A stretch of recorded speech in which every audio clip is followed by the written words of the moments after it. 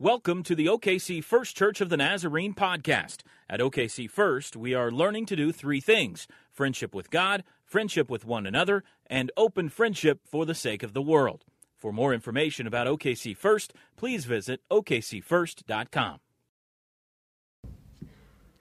Our scripture reading today comes from the book of Genesis, chapter 12, verses 1 through 4a.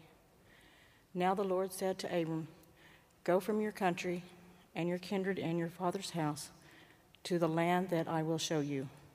I will make of you a great nation, and I will bless you and make your name great, so you will be a blessing.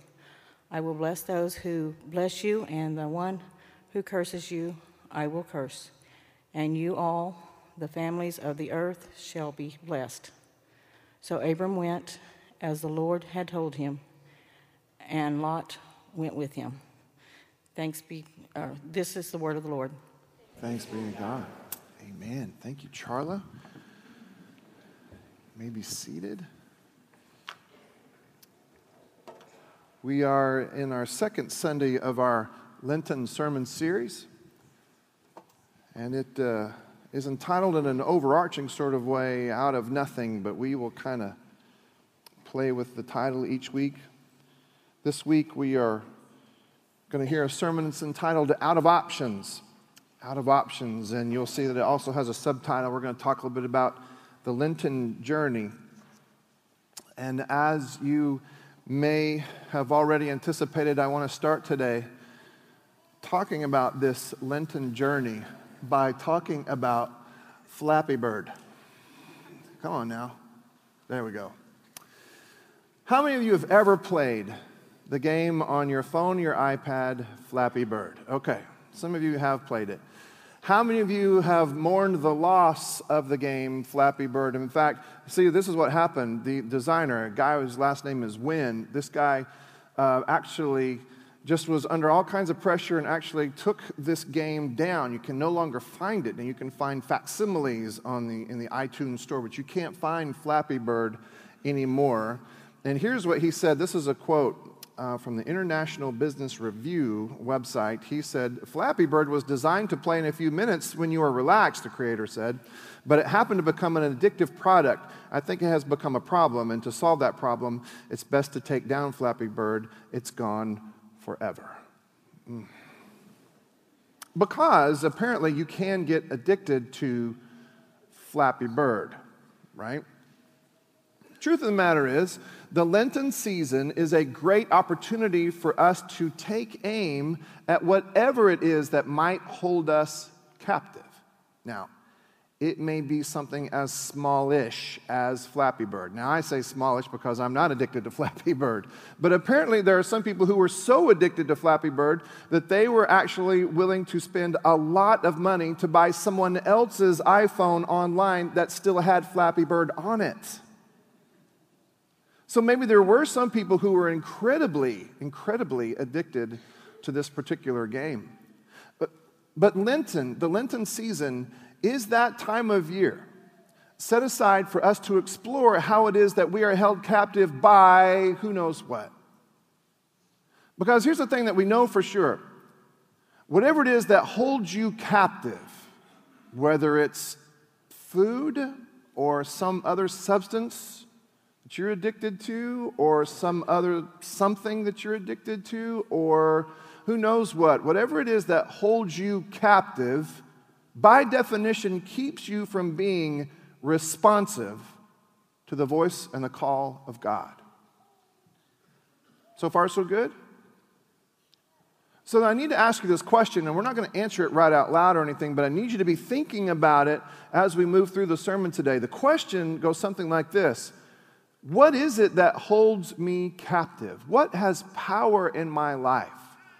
What is it that would keep me from saying yes if God were to say, go? What is it that would keep you from saying yes if God were to say, go? I need to tell you, I have worried about delivering this sermon for a couple of reasons. I don't want you to go. First of all, I don't want you to go, right?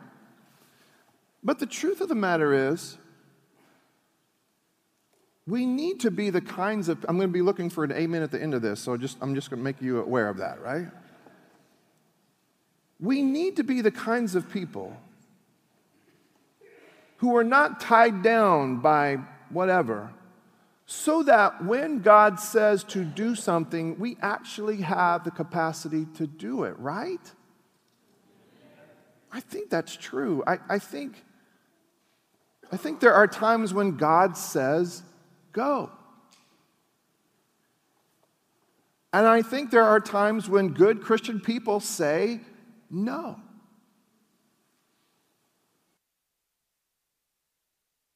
So again, what is it that holds you captive? What is it that keeps you from going when God says go? Now, truth of the matter is, I don't want you to go anywhere, but not all movements are geographical. I mean, it may be that as God says to you, go, He's not talking about you making a change that is geographical in nature, but maybe it's more difficult actually than that. Maybe it's philosophical in nature. Maybe it's theological in nature. Maybe it's your posture as you live your life. Maybe it's vocational in nature.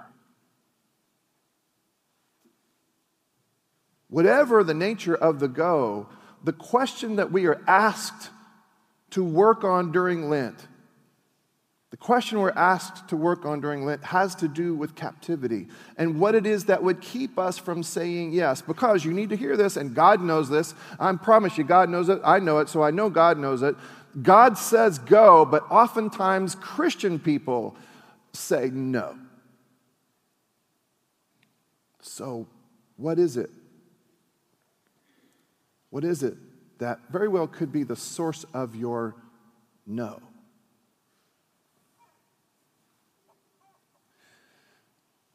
So the Lenten season, it's a journey. Now, I say journey, and I want to make a distinction between a pilgrimage and a journey. Now, pilgrimages are good. When you take a pilgrimage, you typically are going somewhere to learn or discover something. Maybe you're going to remember or remind yourself of something, but typically in a pilgrimage, you come back. And you come back ready to apply what you have discovered or what you have learned or what you've remembered. You come back to apply that to your life, to enrich your life. Hear me say this. I think pilgrimages have their place, and I think they are good. I think they are good. If going to see a particular gravesite is a pilgrimage for you, but it keeps you rooted and grounded in the right sorts of ways, that is a good kind of pilgrimage, and we should do these good kinds of pilgrimages. But Lent is not a pilgrimage. The season of Lent is a journey. And journeys, being what they are such that you can expect that you perhaps would not ever come back. During the season of Lent, I'm going to do the best I can to faithfully tell these stories. And during this season, we are using Old Testament scriptures that are typically stories. So I'm trying to do the best I can to faithfully retell these stories so that you can hear the God who says, go, and so that we all can try to develop the muscle capacity to go when God says go. To say yes when God says no. Pilgrimages and then journeys. Journeys are something different.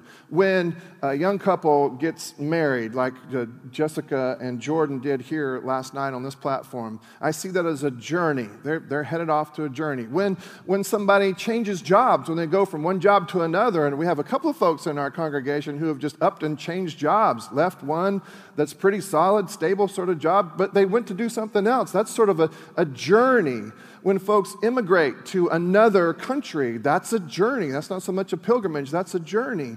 And there is something about this Christian life, there's something about this faith, there's something about the Lenten season that is journey and not pilgrimage.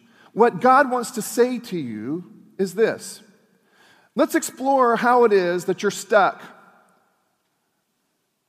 Let's explore whatever it is that keeps you from saying yes, a deep, full-bodied yes to the go of God.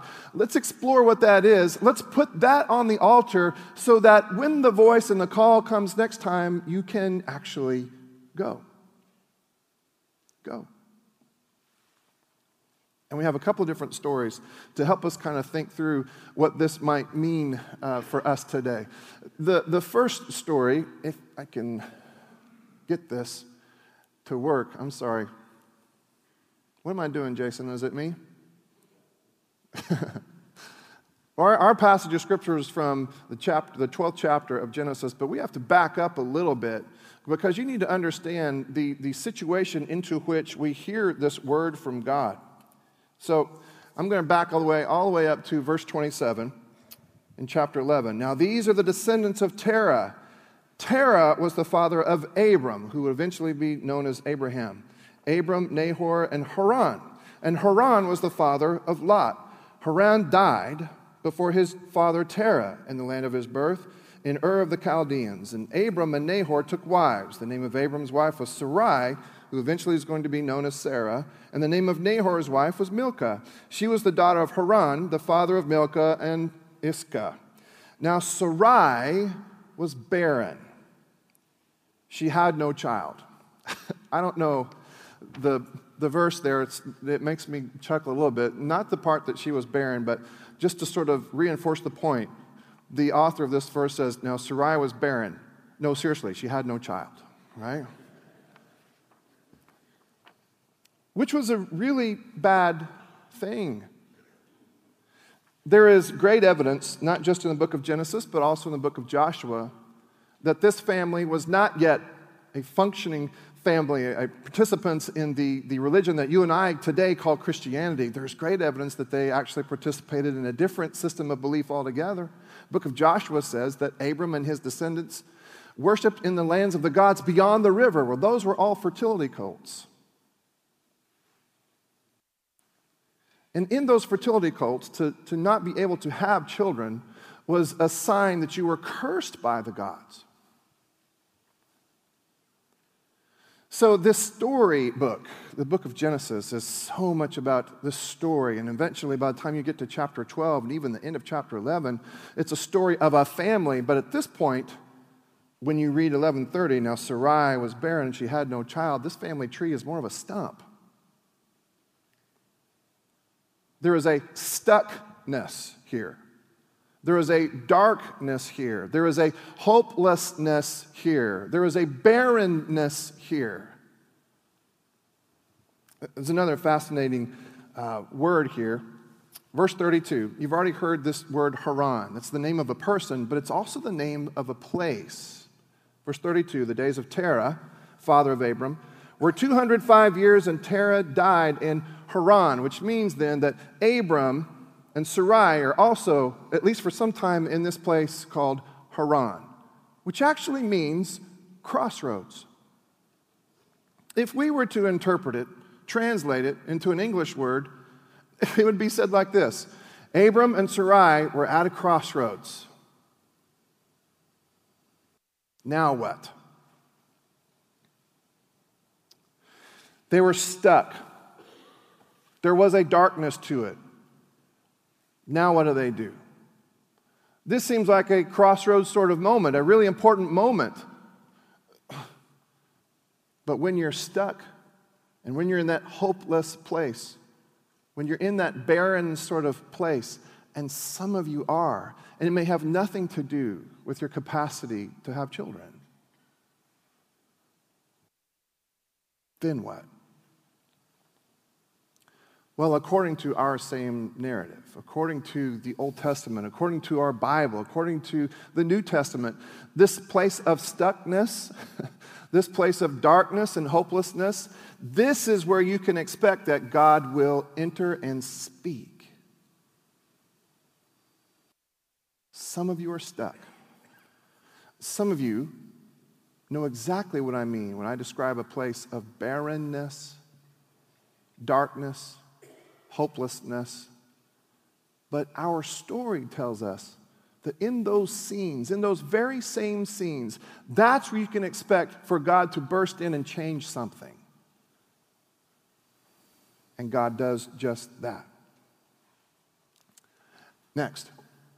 Now, you're at your crossroads here, Abram and Sarai. You're in a stuck place, so obviously what I want you to do is go. Now, this is no pilgrimage.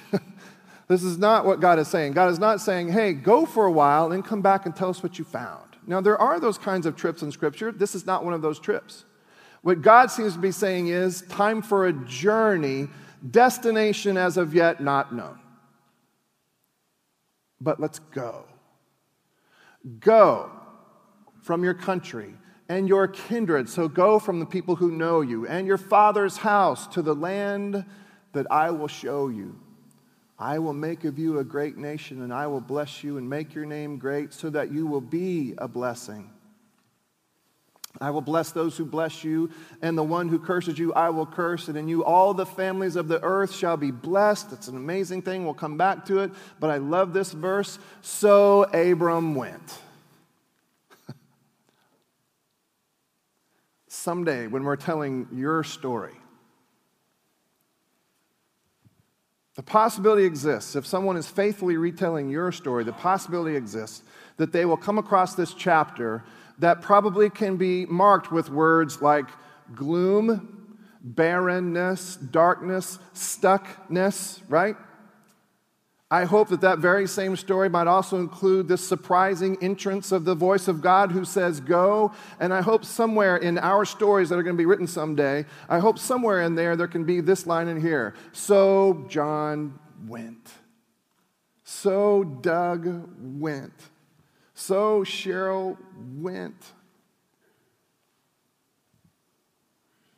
So they, as a body, went.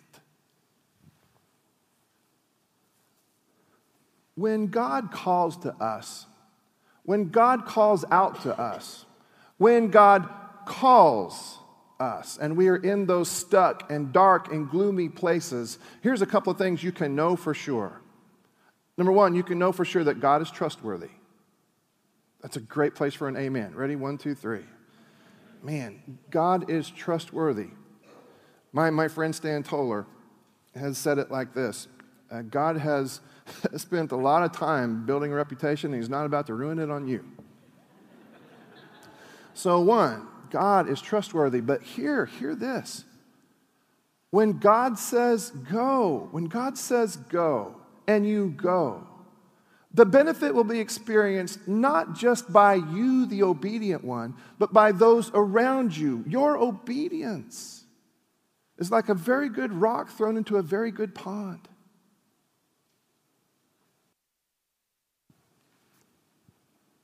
When we baptize,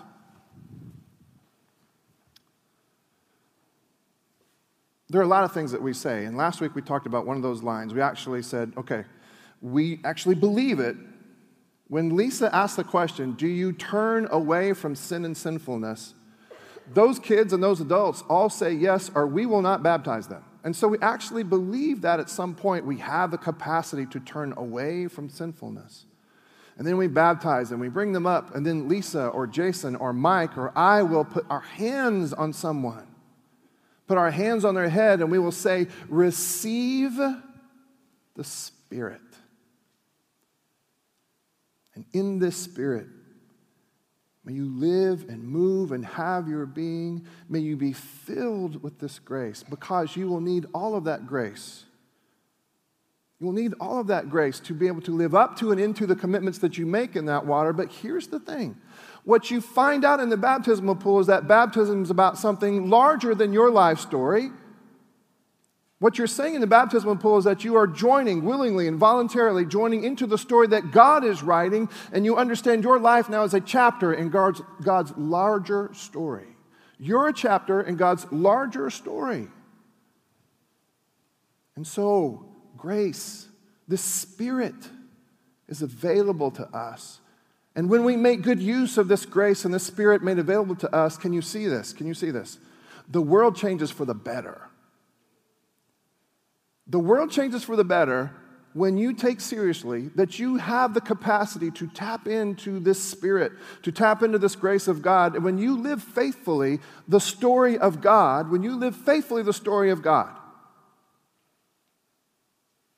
things will get better around you. Life has a better opportunity to look like God dreams for it to be. You hear me say this every once in a while. I miss working with teenagers, and part of the reason is that their life circumstances are such that they don't have mortgages. It's really fun to preach to people who don't have mortgages. Now, it's really fun to preach to people who do have mortgages too, but you understand my point.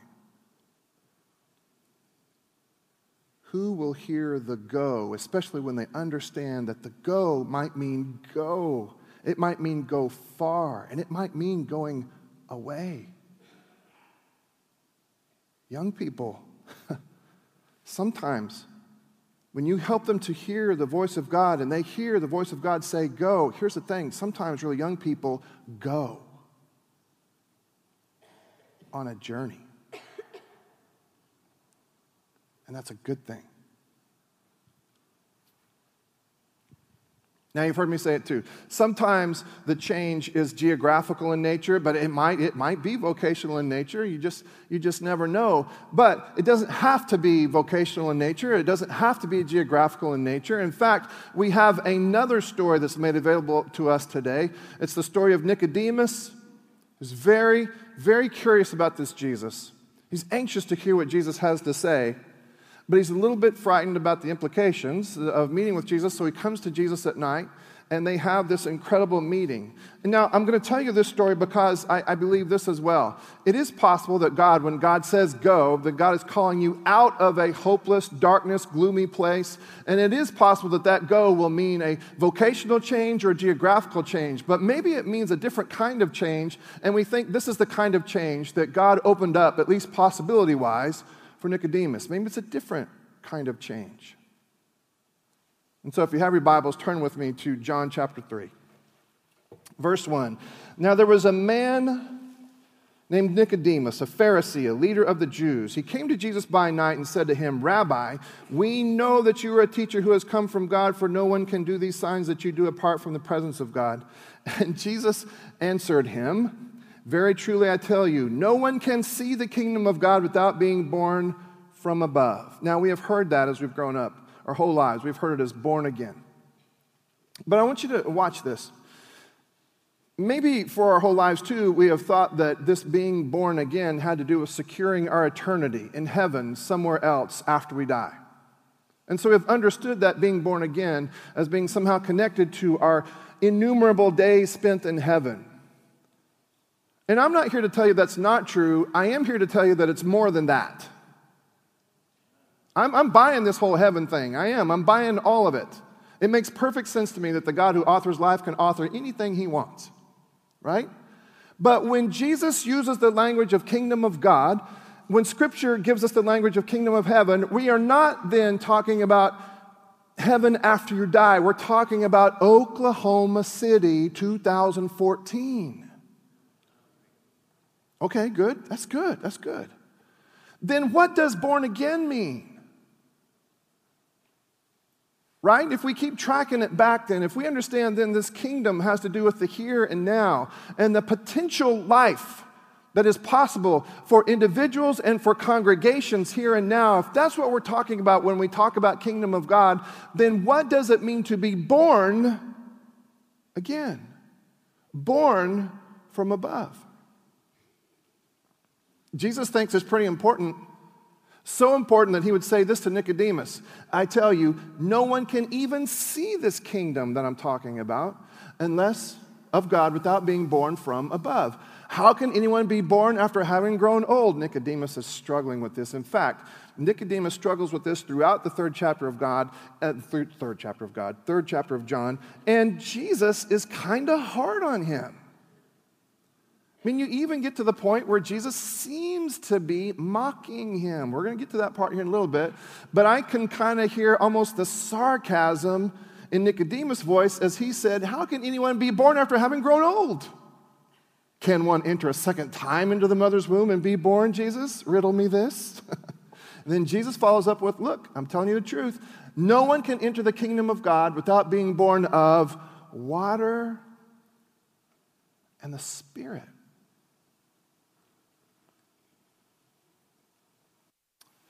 Let's tell a tale about Nicodemus here a little bit. Nicodemus is, by the testimony of Scripture, we can know that Nicodemus is a Pharisee. Now, we've covered a little bit of this ground recently, but I think it's worth covering again. Nicodemus is a Pharisee.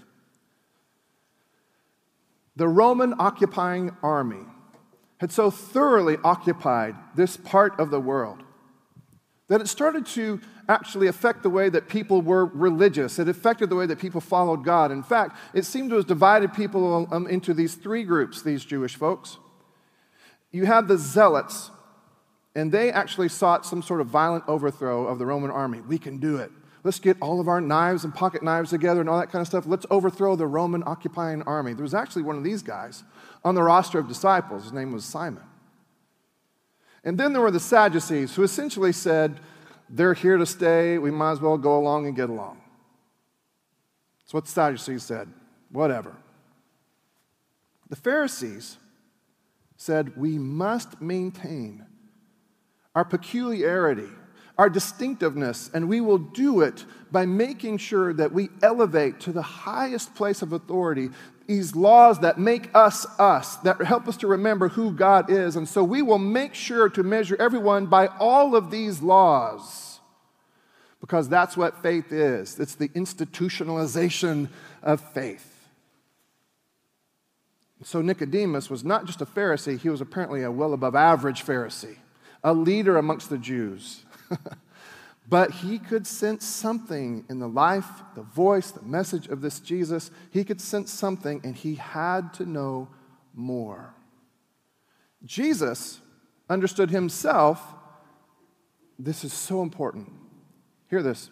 Jesus understood himself as the tangible, the touchable evidence of the kingdom of God now in place and at work right here among us. There was a time when the people understood the temple as this place of great overlap between the kingdom of heaven. Now understand heaven not as so much up there somewhere, but understand heaven as wherever God is. And then the kingdom of earth. And don't understand earth as necessarily down, but understand earth as where man is. So kingdom of heaven where God is, earth, kingdom of earth where man is. There was a point in our history when we understood the temple as that place of great overlap, where mankind would have access to God and God would have access to God's people, mankind. But then the temple was destroyed and the people were in hysterics, like, now how will we have access to God? But God seems to have said throughout that time, I didn't need the temple to have access to you. But hear the words of Jesus as Jesus refers to himself as the temple. Jesus referred to himself as the temple, saying, yes, in and through me, you have access to God, but listen to this too, God has access to you. There is a tangibility to the presence of God when you're in the midst of Jesus. So Jesus brought this kingdom already in the life and the ministry of Jesus. Already, folks like John the Baptist has said, look out, turn around, take a look, because the kingdom of heaven is now. It's here.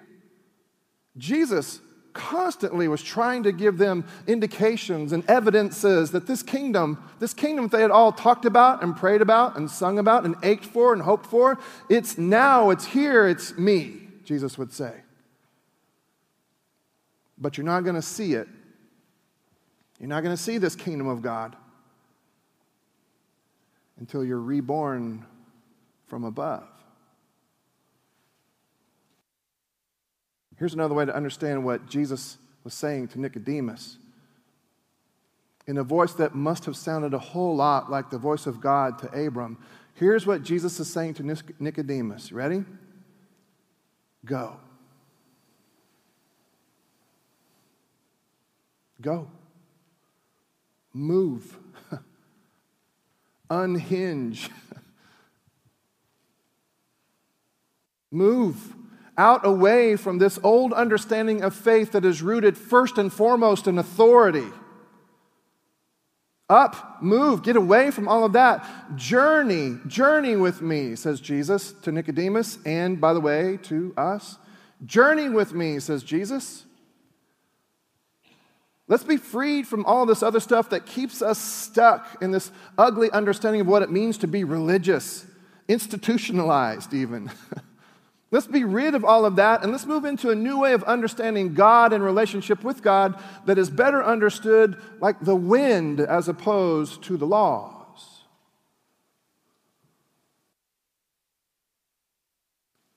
What Jesus offers to Nicodemus is relationship where Nicodemus, his entire life, had rooted his faith in rules. And so Nicodemus comes to Jesus at night because he's stuck.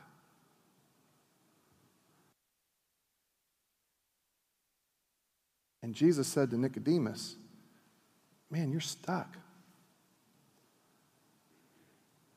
And you're going to stay stuck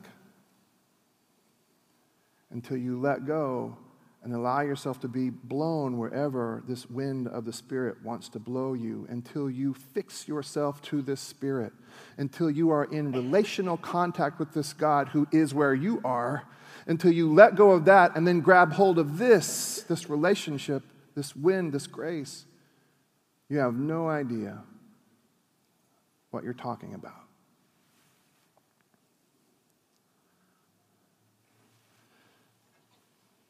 Sometimes when we're asked to move, it's a vocational move. It is. Sometimes when we're asked to move, it's a geographical move. And sometimes the call of God comes and it sounds a whole lot like this: go, go. And it has been my great honor and privilege to serve at this church and to watch as many times over the years there have been people who have heard this call to make geographical changes because they've heard God say no. And perhaps say no. Man, they've heard God say go when they were in dark and stuck places. At places probably best described as crossroads, really important times. And this church has seen the witness and the testimony of people who have said, yes, I will go because God says go. Where are you going? I'm not sure, but God said go, and I'm going to go. I'm going to keep going. I'm going to keep following that voice. I love that. Sometimes there are people in the room who've actually made vocational changes because God said go. Now, they didn't change geographies, but it has happened. That people have understood something about this God that they didn't understand before, and because they understood something, they finally were able to hear as God said, yeah, not here, over here, go. And sometimes people, this is crazy, but sometimes people go.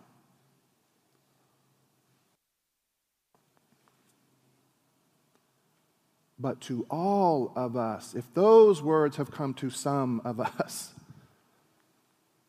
the words that say go, make a change geographically, or make a change vocationally, if those words have come to some of us, then there is no doubt in my mind that to all of us have come these words. Let the Spirit take you and move you wherever the Spirit wants to move you. Root your life of faith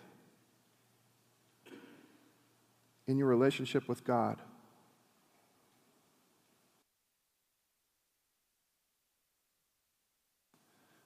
Go. Now, for some in the room, that will be a significant change. To root one's life in this relationship with God that right here where I stand, I find a little bit hard to quantify or qualify. And yet I hear this Jesus saying to Nicodemus, and I assume that God is also saying to me, go allow God to reconstitute your life of faith,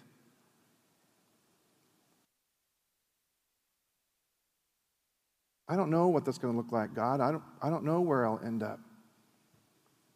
Now you're talking. Now you're onto something. You see, because during Lent, we try to take aim at anything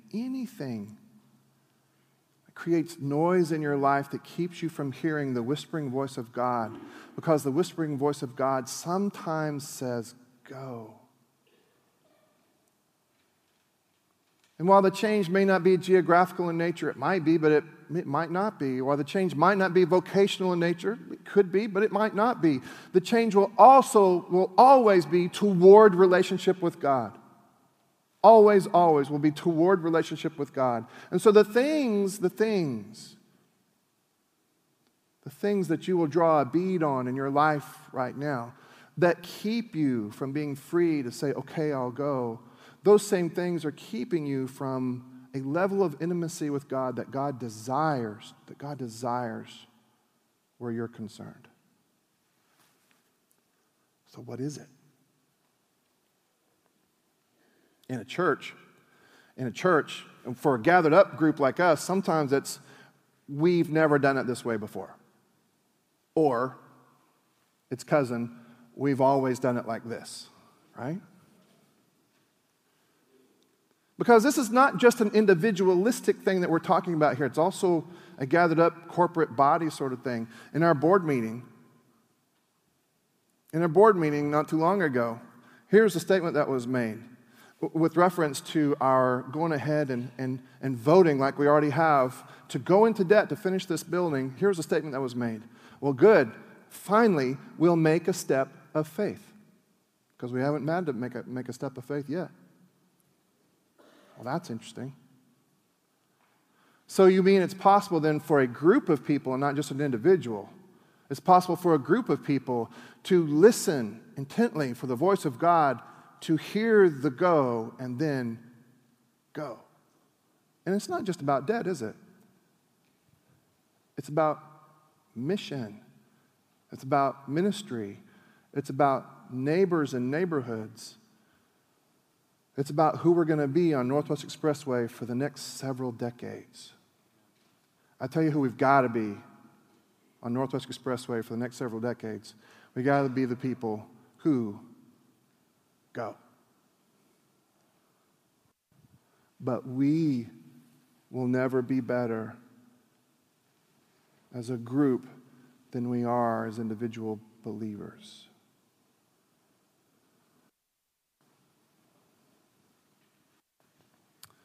I'll close with the line that I used to begin. What keeps you from saying, okay, I'll go?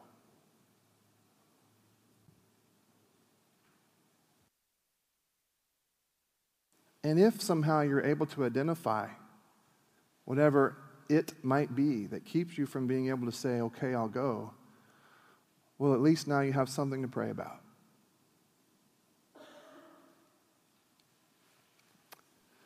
We're about to take communion.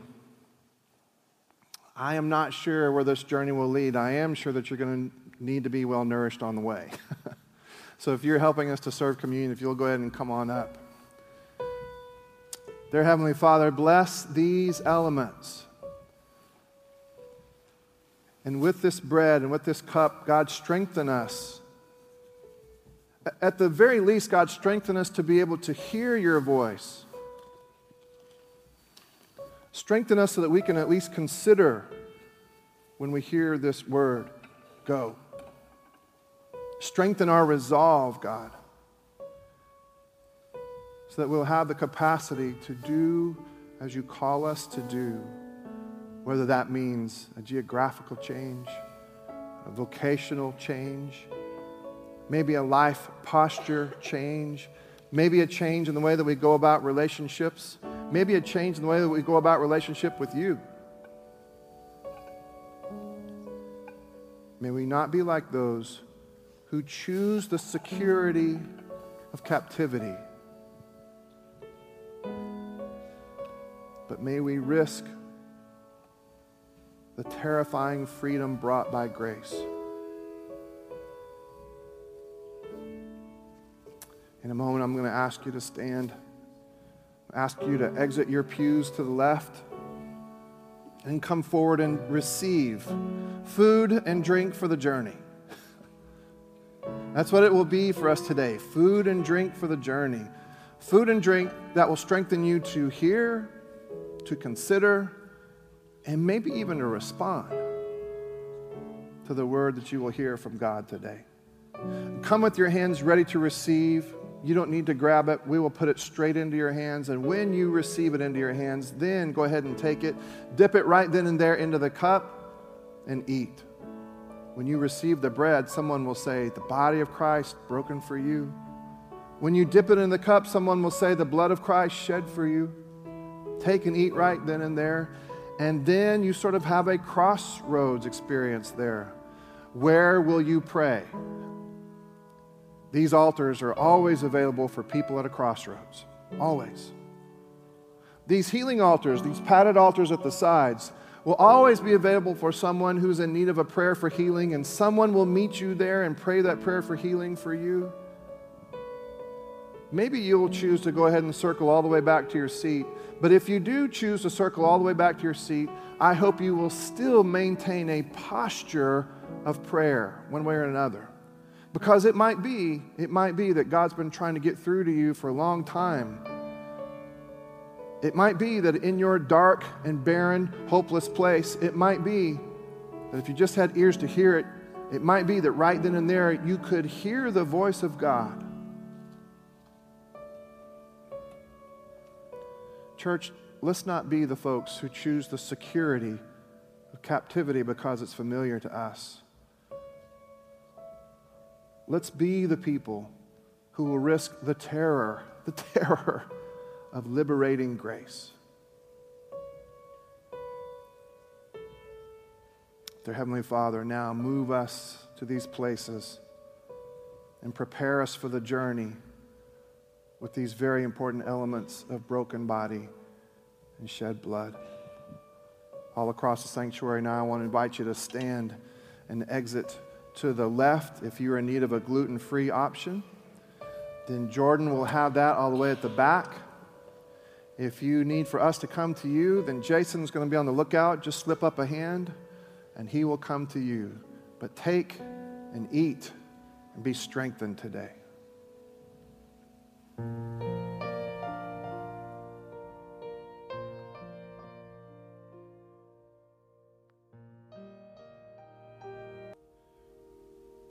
Dear Heavenly Father, we recognize that the invitation comes to all of us.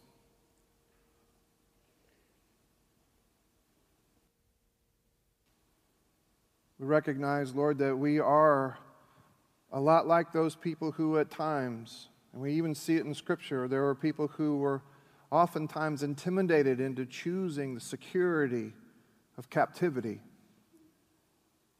as opposed to embracing the possibilities of grace and freedom. Father, we confess that we too have that same capacity to make an idol out of the way things have always been. We too have the capacity to make an idol out of comfort and even security. Not that those things are bad, God, but there are times when we act as if they are ultimate.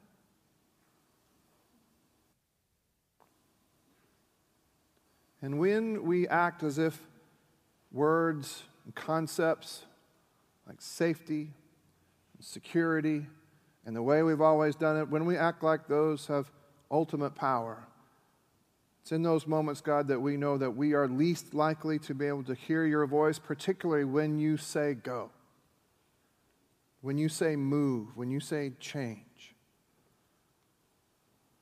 And yet, you're the God who says go.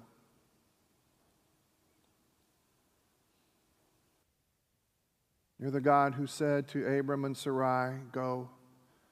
So often you said to the people of Israel, go, keep going. You're the same God who said to Nicodemus, go, though it would not mean for Nicodemus a geographical change. It was a change nonetheless, a difficult change.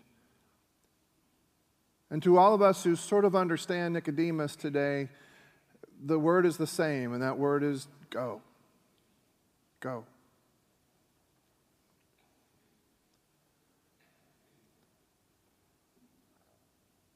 God, help us to be those people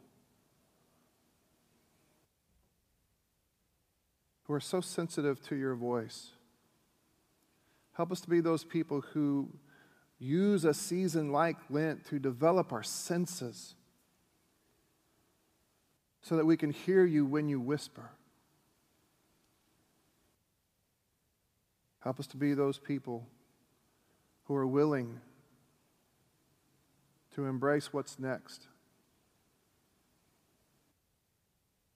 I guess what we're saying, God, is help us to see that we are a part of a much larger story. Give us some idea, God, of what it is that you're trying to do so that we can see how we fit in. And God, surround us with people who can help us to develop that capacity to listen and then do, to listen and then go, no matter what go might mean. Surround us with these people, God, people who will cheer us on and encourage us and help us to think through and sort through all that you have already tried to say and do in and through us. Thank you for a season like Lent, and God, may we participate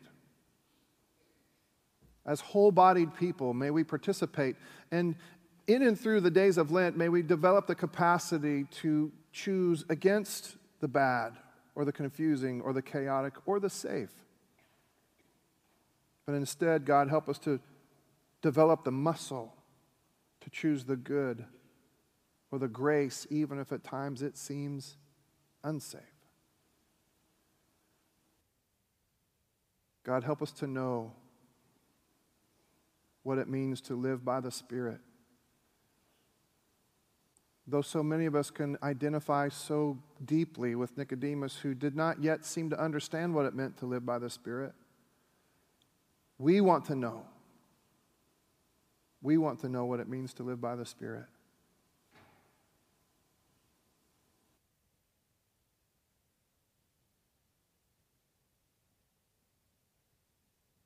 God, we bring to your attention those that we know to be sick or in pain, in pain that may be physical in nature or it may be relational. It could be some other kind of pain. But God, we will pause right now and bring to your attention those who are hurting due to disease or injury or any other kind of pain. So would you pray right now, as specifically as you know how, for that person in pain?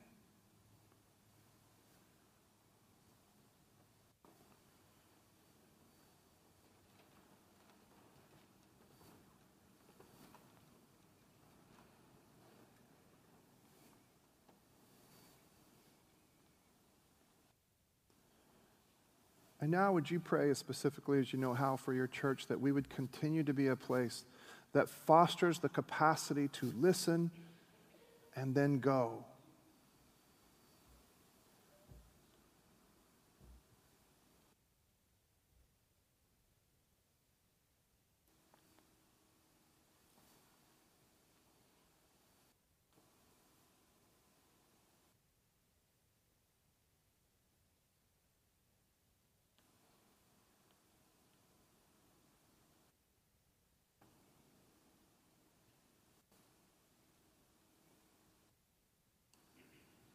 Father, so many traveling today.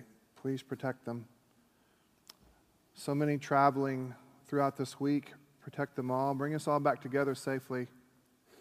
And God, when we are together, may we be as diligent as we know how to be, to continue to develop the capacity to hear you and the capacity to be obedient when we have heard you. Continue to teach us what it means to pray this prayer that we pray every week. And God, as we pray this prayer, may it take up more and more ground where our minds and hearts and imaginations are concerned, so that at some point, God, we will pray this prayer and live fully into it. So I want to invite you now, as we close in prayer, to pray the Lord's Prayer with me, and we will use the language of debts and debtors. Let's pray. Our Father, who art in heaven, hallowed be thy name. Thy kingdom come, thy will be done, on earth as it is in heaven. Give us this day our daily bread, and forgive us our debts as we forgive our debtors. And lead us not into temptation, but deliver us from evil. For thine is the kingdom and the power and the glory forever. Amen. Thanks for listening to this podcast. For more information about OKC First, please visit okcfirst.com. Like us on Facebook at Oklahoma City First Church of the Nazarene, or follow us on Twitter at OKC First Church.